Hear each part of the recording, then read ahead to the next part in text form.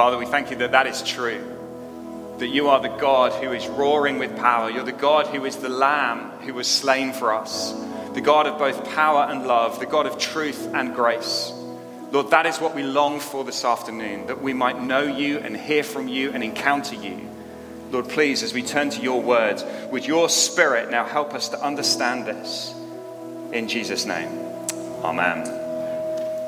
Great, please take a seat. Amazing.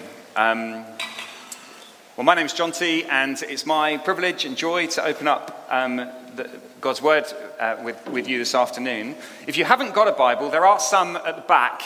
If you'd like one, why not wave a hand, and Alistair's going to come running to you if you'd like. Anyone want a Bible? Yes, you see one down here at the front.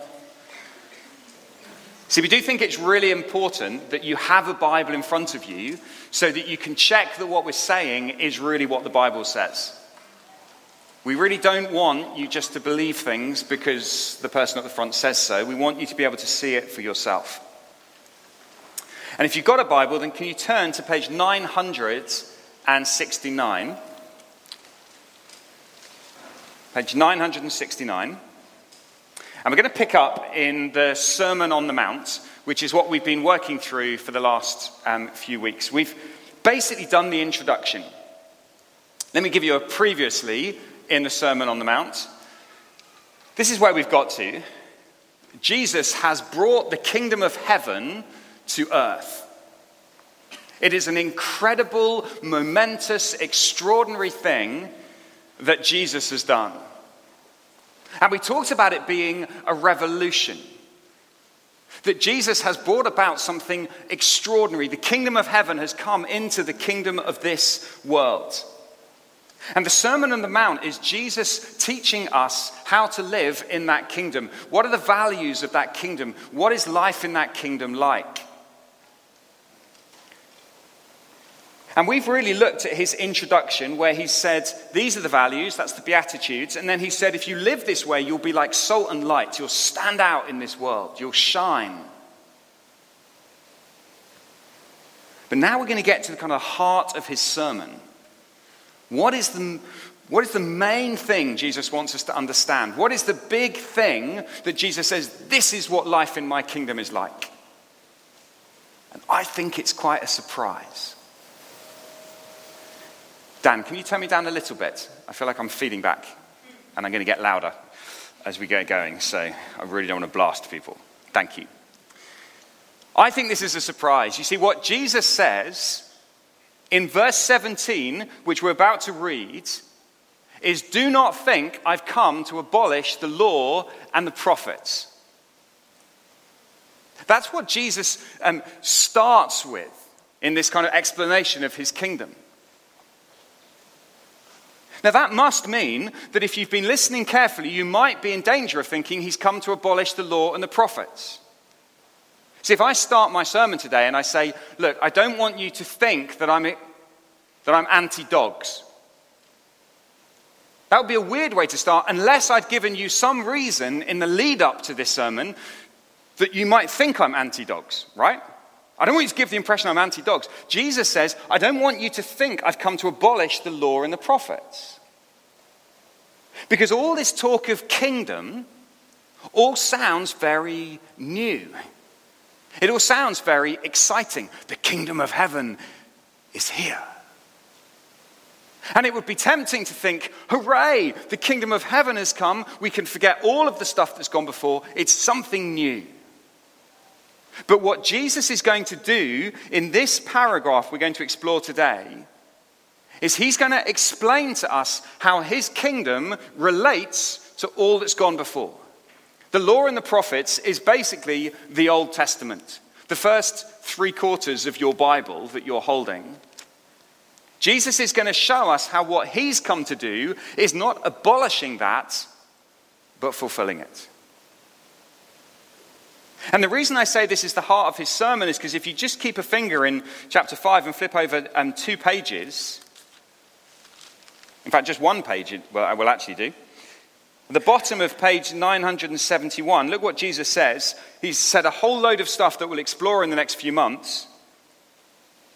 But at the end of the end of it, chapter 7, verse 12, so in everything, do to others what you would have them do to you, for this sums up the law and the prophets.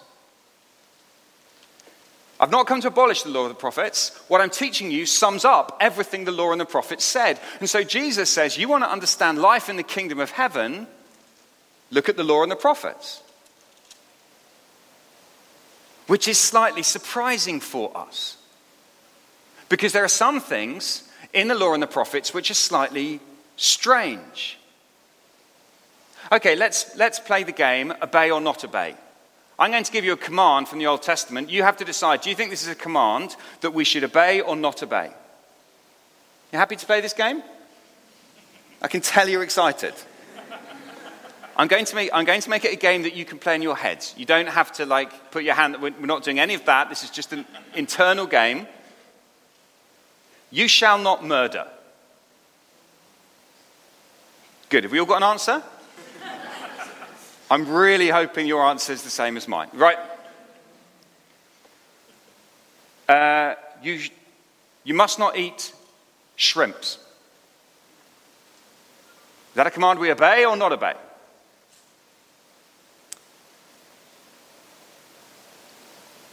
You should not harvest to the edge of your field.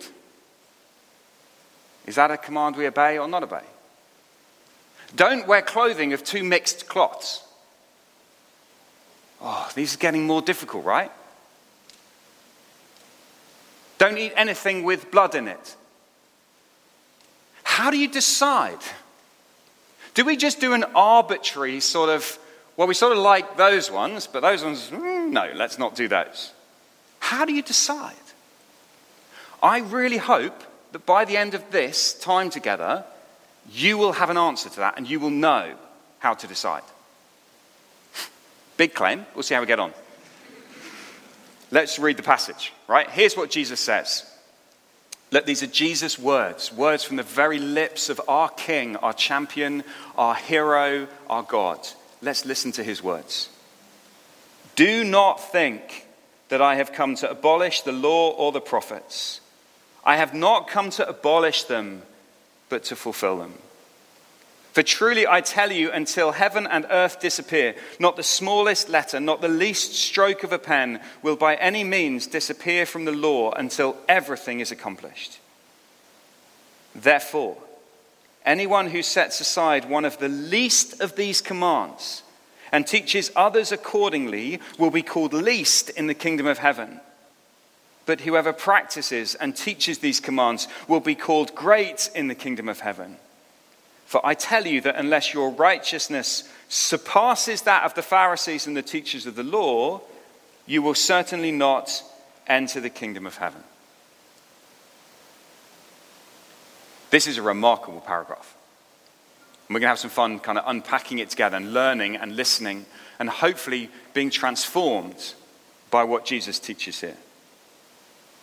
I've got two big things I want us to see. Firstly, in terms of the law, as we think of the law and the prophets, the first part of the Bible, Jesus is very clear. He's not abolishing it, he's fulfilling it.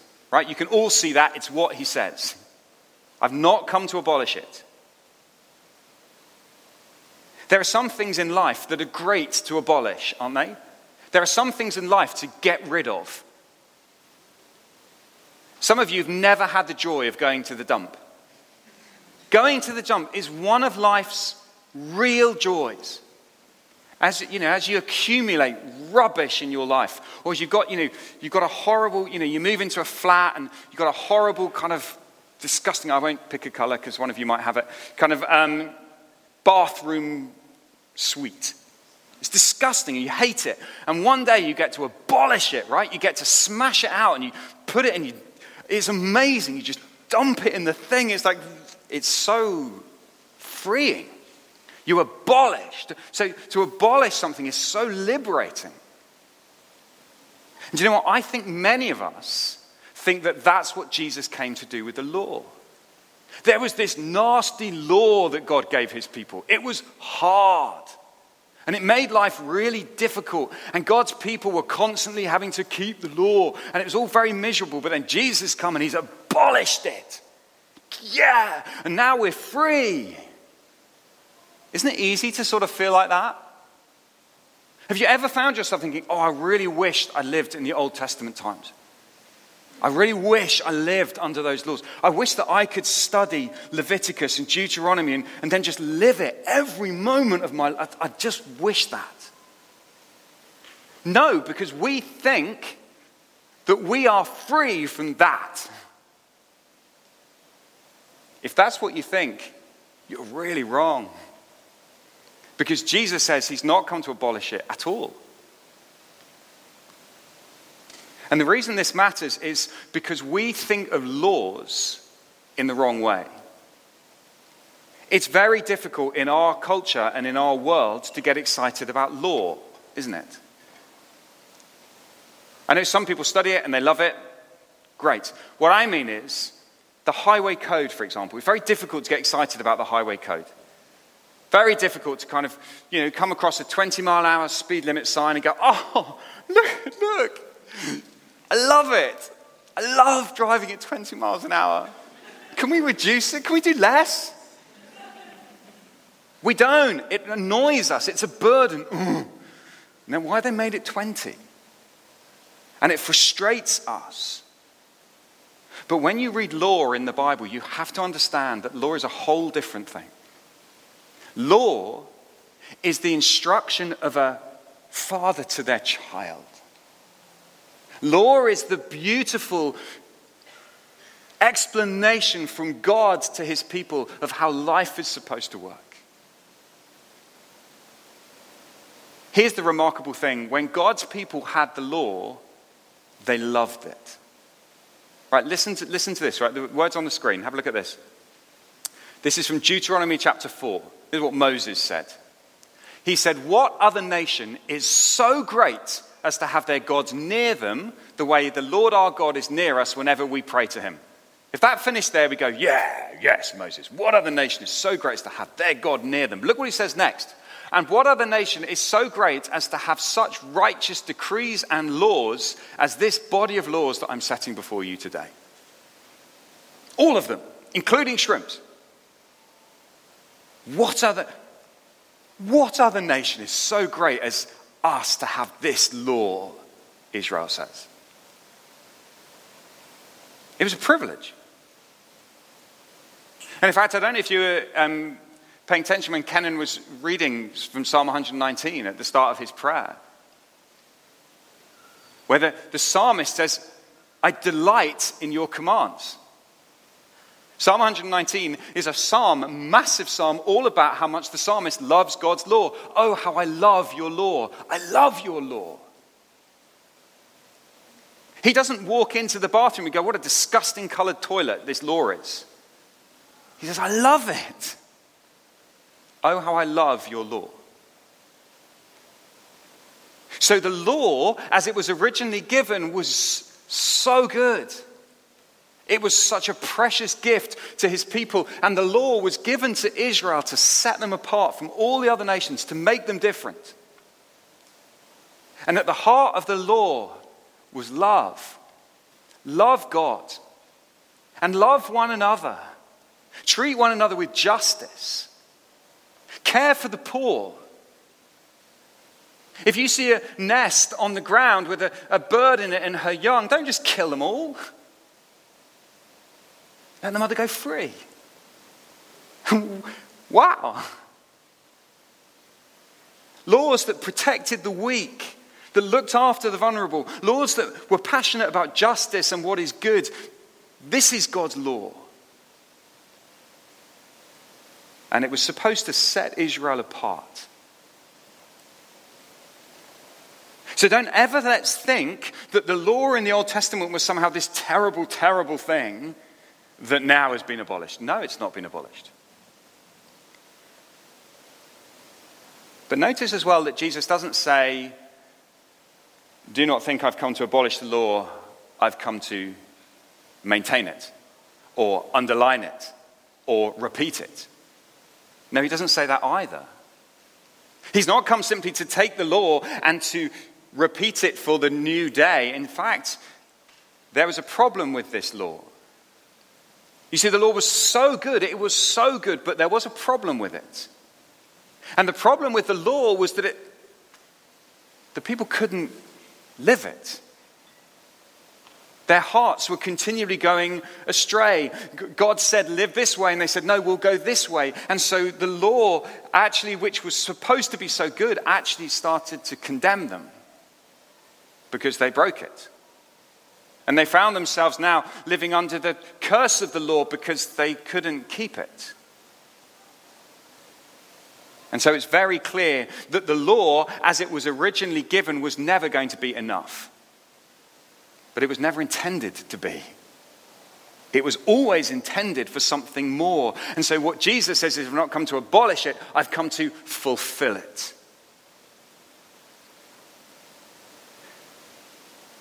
Fulfill is one of Matthew's favorite words. It's how he describes what Jesus is doing. He's already used it like 7 times in his gospel. Jesus was born in Bethlehem to fulfill the prophet. Jesus had to escape to Egypt to fulfill the prophet. But what does he mean that he came to fulfill the law? Well, I want you to imagine an acorn. Okay, when you have an acorn, when you hold an acorn, do you see that within that acorn, there's the potential for an oak tree, right? That's cool. You're holding the potential for... But it's not an oak tree. But it is sort of. What does that oak tree need to do? What does the acorn need to do? It needs to fulfill its potential. It needs to become what it has the potential to be. So you plant it in the ground and you wait for it to grow, and then when you're dead and other people are dead, and then your children's children will see an oak tree. The oak tree hasn't abolished the acorn, it's fulfilled the acorn, right? So what you have in the law, please really think about this, right? What you have in the law is the potential of the kingdom of heaven. All of it locked up in the law. But it's not the full kingdom of heaven yet. It was limited to one nation, to Israel. It was only ever an acorn of the law. It was always pointing forward to something greater, pointing forward to the oak tree that would come. And so when Jesus comes, it's as if he says, all that potential that was locked up in the acorn now has come to full flower in the kingdom of heaven. It's simply reached its potential. I hope you can see why this is exciting. This is how we should treat the Old Testament law. All of it, all of Jesus' teaching finds itself rooted in the Old Testament. He sees all of it locked up within the acorn of the law. And he says, let me show you now how it's fulfilled. Here's some ways that Jesus fulfills the law. Let me just rattle through these quickly. He fulfills the law in the way he lives. He lives it perfectly. He's the only man who's ever lived who's perfectly lived out the law. Every single part of the Old Testament law perfectly lived out in Jesus. He is the embodiment of that beautiful life that God gave to Israel. No one has ever done that before. Never been seen before.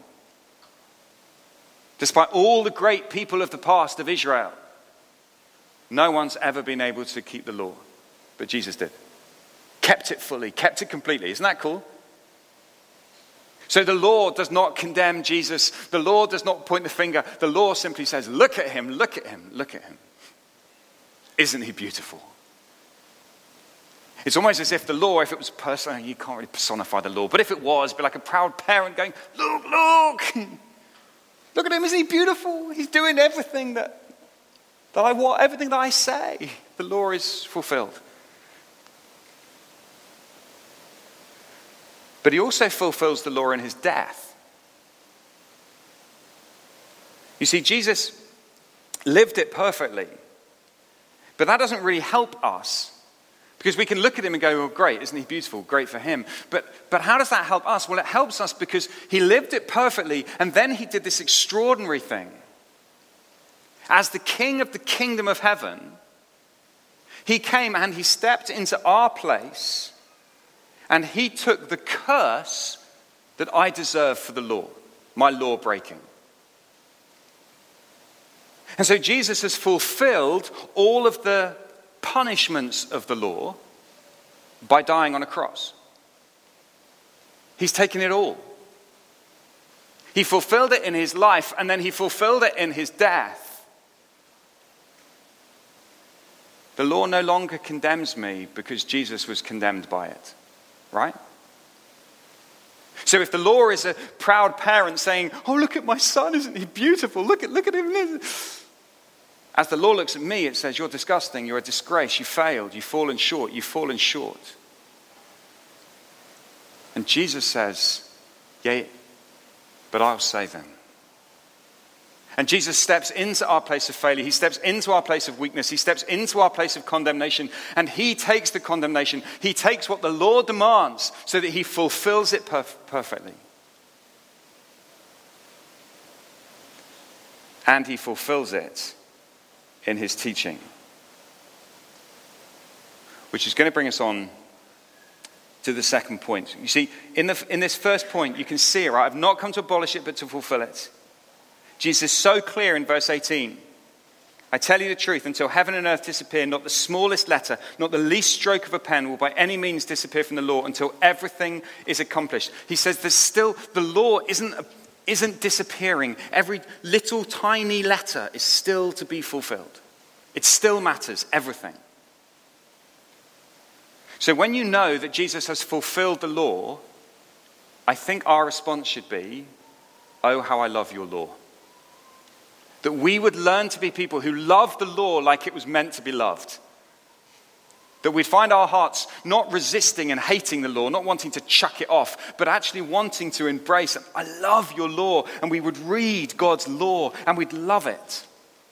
Oh, how I love your law. Because as you love the law, you're actually loving Jesus, because Jesus is the perfect representation of the law. But we need to move on, right? Because we've still got something really important to do, because I still haven't helped you to work out about shrimps, okay? That's the next bit. So it lasts. God's word, it lasts forever. It continues forever. It hasn't changed. Verse 19, therefore, anyone who sets aside one of the least of these commands and teaches others accordingly will be called least in the kingdom of heaven. But whoever practices and teaches these commands will be called great in the kingdom of heaven. For I tell you that unless your righteousness surpasses that of the Pharisees and the teachers of the law, you will certainly not enter the kingdom of heaven. What is Jesus teaching? It seems to me he's being very clear.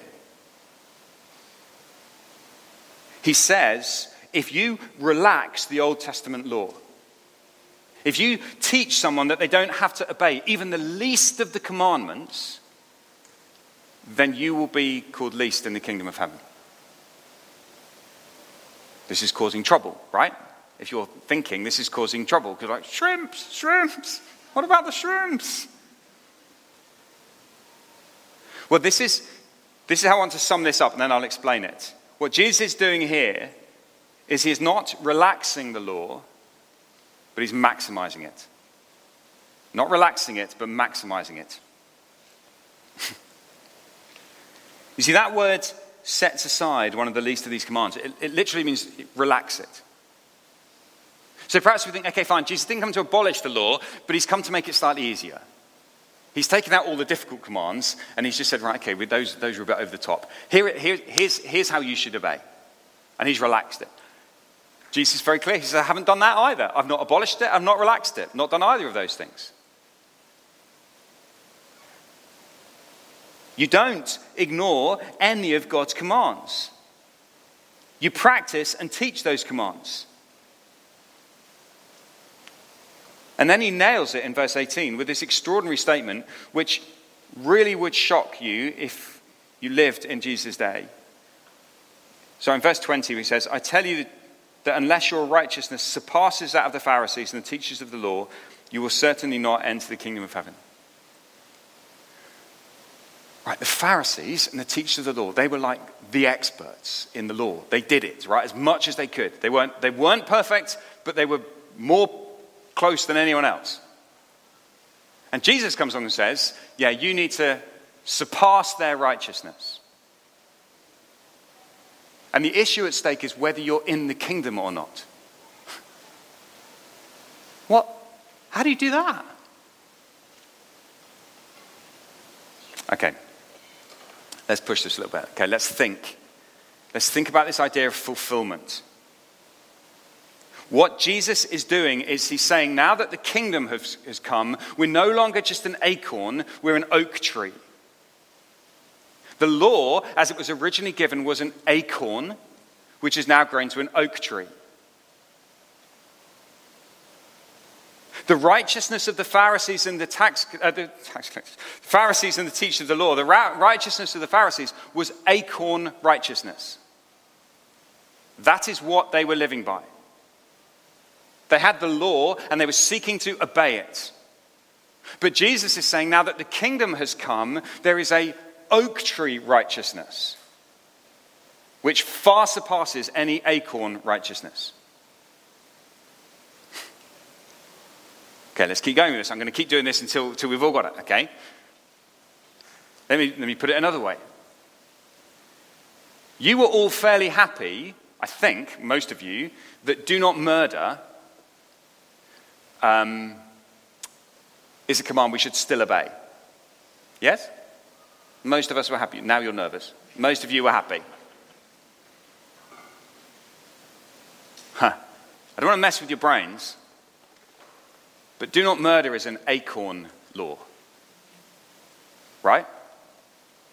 Do not murder is only the acorn of the law. That acorn law has been fulfilled in Jesus. So that acorn, do not murder, has now been maximized. It's not been shrunk, it's been maximized. So you say, how does Jesus maximize the acorn, do not murder? Well, you're going to see this next week. He says, you've heard it said, do not murder, but I tell you, don't even get angry. That's the oak tree. That's the kingdom, right? Acorn, Israel, do not murder. Oak tree, kingdom, don't get angry. Do you see how it surpasses? Jesus is talking about a higher bar. He's talking about a higher standard of righteousness that he's calling us to live in the kingdom of heaven. He's going to give us a bunch of examples next few weeks. Adultery, you've heard it said don't commit adultery. That's the acorn of Israel. Now, don't even look at a woman lustfully. Do you see how Jesus is maximizing the commands? The acorn commands are now fulfilled in Jesus and maximized. Okay, let's keep going with this. What about the shrimp? This is the principle. This is how you do it, right? You say, the Old Testament says you must not eat shrimp because they're unclean. Now, what do we do? So we don't have to do that anymore. Ignore that. No, you know what to do now. That's an acorn law. So the question is, how does that acorn law get fulfilled in Jesus and in his kingdom? Jesus says it's not about what you eat and don't eat now. It's about being clean. It's about being pure. It's about living a pure life. So the acorn, do not eat shrimp, becomes the oak tree, live a pure life. Get rid of sin. Don't allow uncleanness to live in your heart. Do you see? Do you see how the acorn becomes the oak tree? So do you have to still obey the shrimp law? Yes. In its fulfilled sense. Just like all of them. Okay, let me make it, right, this might make it clearer. We're used to this idea, most of us who've been around church, we're used to this idea when it comes to sacrifices. So in the Old Testament law, in the acorn law, you had to take a lamb and sacrifice it and put its blood on the altar, and then you'd be forgiven. That was an acorn law. Do we still need to keep that law? Not in its acorn form, but that doesn't mean it's gone. What you do is you say, how is it now fulfilled in the kingdom? How has it become an oak tree? Well, the oak tree in the kingdom is that Jesus is the sacrificial lamb who gave his life, whose blood was poured out, and who offered himself for us. So how do I keep the acorn law? By trusting the lamb. And every Old Testament law you apply this way. What does it say? How is it fulfilled in Jesus? I want to live in that law. I want to live in the law of the kingdom, the fulfilled law. All right? That's why it will always surpass the righteousness of the Pharisees, because that was just an acorn. Just to fill this in, this is always what God promised was going to happen. It was always his plan that the acorn would be fulfilled by an oak tree. He said this through the prophet Jeremiah. Have a look at these words. God knew that the law on its own was never going to be enough. So he said, this is the covenant I'll make with the people of Israel after that time, declares the Lord. I will put my law, look at it, right? I will put my law in their minds and write it on their hearts. I will be their God and they will be my people. No longer will they teach their neighbor or say to one another, know the Lord, because they will all know me, from the least of them to the greatest, declares the Lord. For I will forgive their wickedness and remember their sins no more.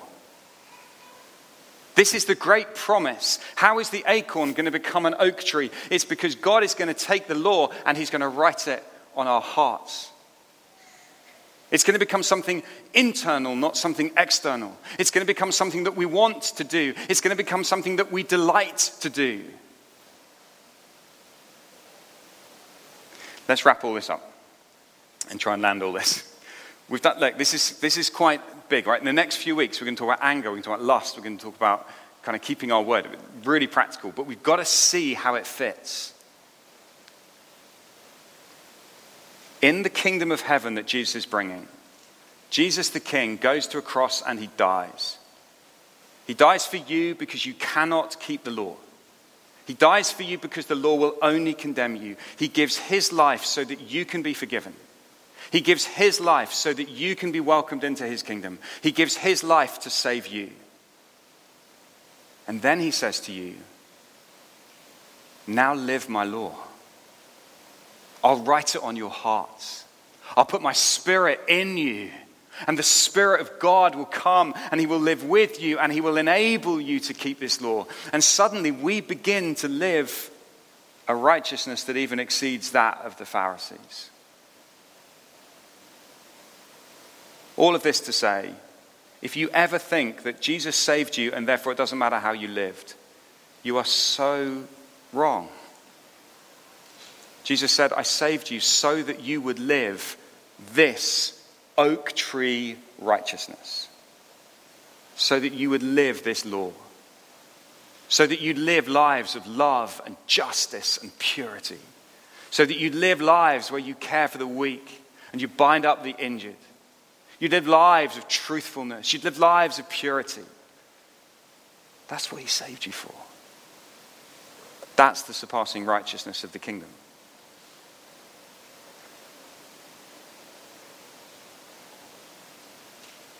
So I wonder this afternoon, when you think about obeying Jesus, is that something that brings you joy? Or is it something that makes you go, oh?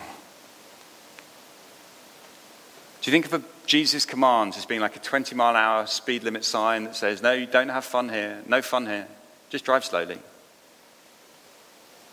Or do you see that the commands of Jesus are the loving, good, beautiful oak tree? That he says, this is what I made you for. Live this way. This is where freedom is found. Freedom is not found in abolishing the law. Freedom is found in understanding that Jesus has fulfilled the law and then saved us to live the law. Live the fulfilled law of Jesus. And if we do that, we will shine in this world. If we do that, we will put on display the glory of God.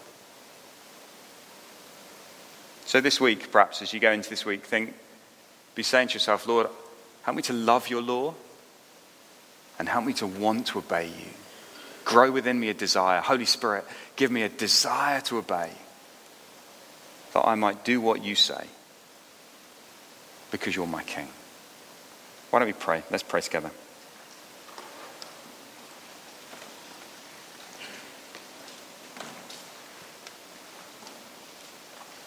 Oh, Father, we praise you so much for Jesus, our beautiful King. We praise you that he came and has fulfilled the law, that all of the potential the Old Testament law has now found full flower in Jesus. That he lived it fully. Thank you, Lord Jesus, that you died for us.